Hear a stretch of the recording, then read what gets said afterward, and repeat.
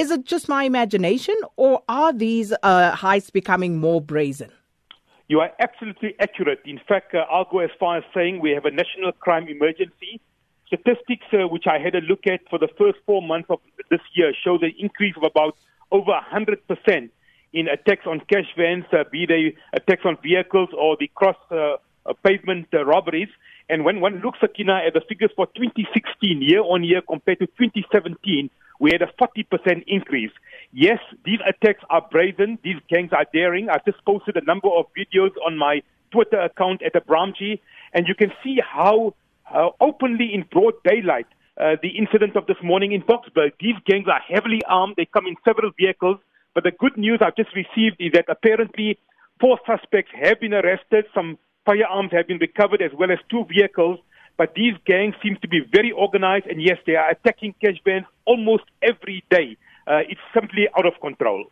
Yusuf, one of the other things that has struck me about these heists, quite apart from the brazen nature in which it's carried out, is that if you look at how these are controlled explosions that are used to actually blow these vans up, and the nature of the arms that are carried by the perpetrators, doesn't this make one wonder who these people truly are, and why haven't the police to date? You're talking about a 100% increase in the incidents of cash in transit heists.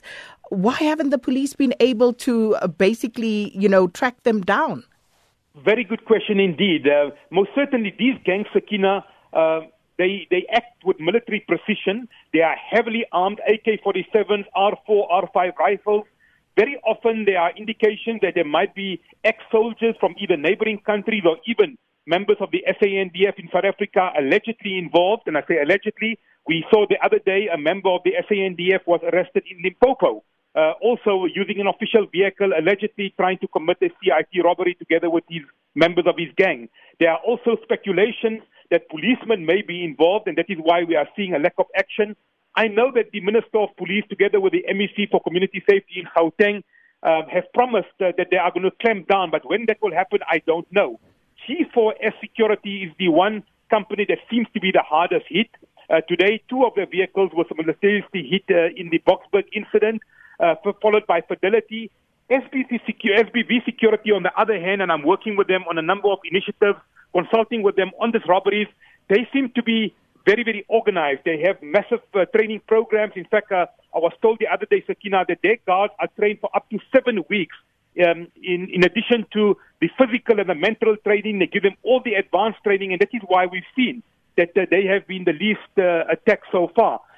Much more needs to be done. The police have to do much more. The cash in transit companies have to do much more. Security companies must come on board, and even members of the public. I mean, I just posted a video just a few minutes ago where even the crime scene doesn't seem to be cordoned off. People are walking amongst the cash, and we even seen in previous attacks, immediately after the robbers leave with a loot, the members of the public run and they go and pick up the cash. A very, very worrying situation indeed, and I think this is really causing fear and panic.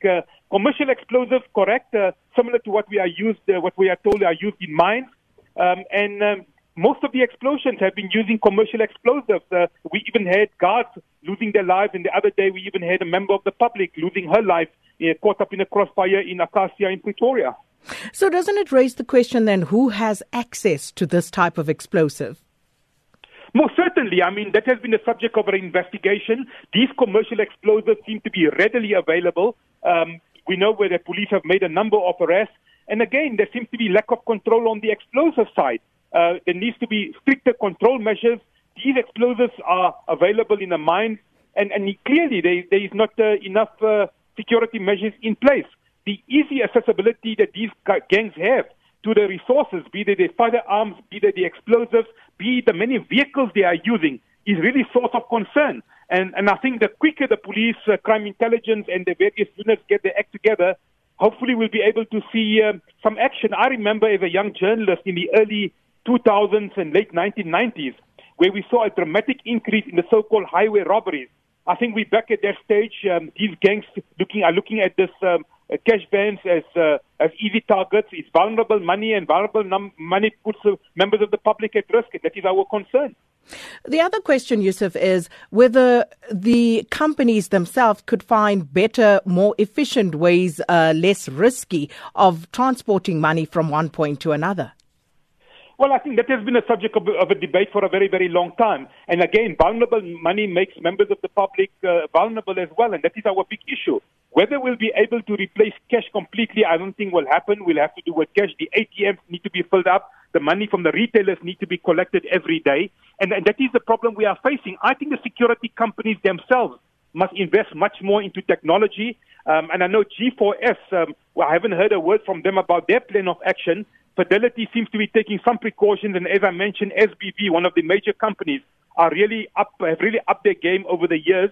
And again, when you look at how easily these vehicles are bombed, when you look at the security guards, are they properly trained? I don't think in the majority of cases they are. And I think the security companies need to be held to account. And I'm happy that, for example, SBV is saying to me that they train their guards for up to 7 weeks. I'm told some of the other companies only give them training for a week or two. So lack of training is a problem. The security companies need to do much more. And I think the police themselves really, and the other stakeholders have to come to the party, invest money into technology, invest into escorting the vehicles, make sure they have the technology. I know some of the companies, like SBV again, have taken various precautions, security measures. Obviously, it's not in the public domain to avoid them from becoming easy targets for attacks. But I think companies like G4S really have a lot of work on their hand. A lot of work still needs to be done.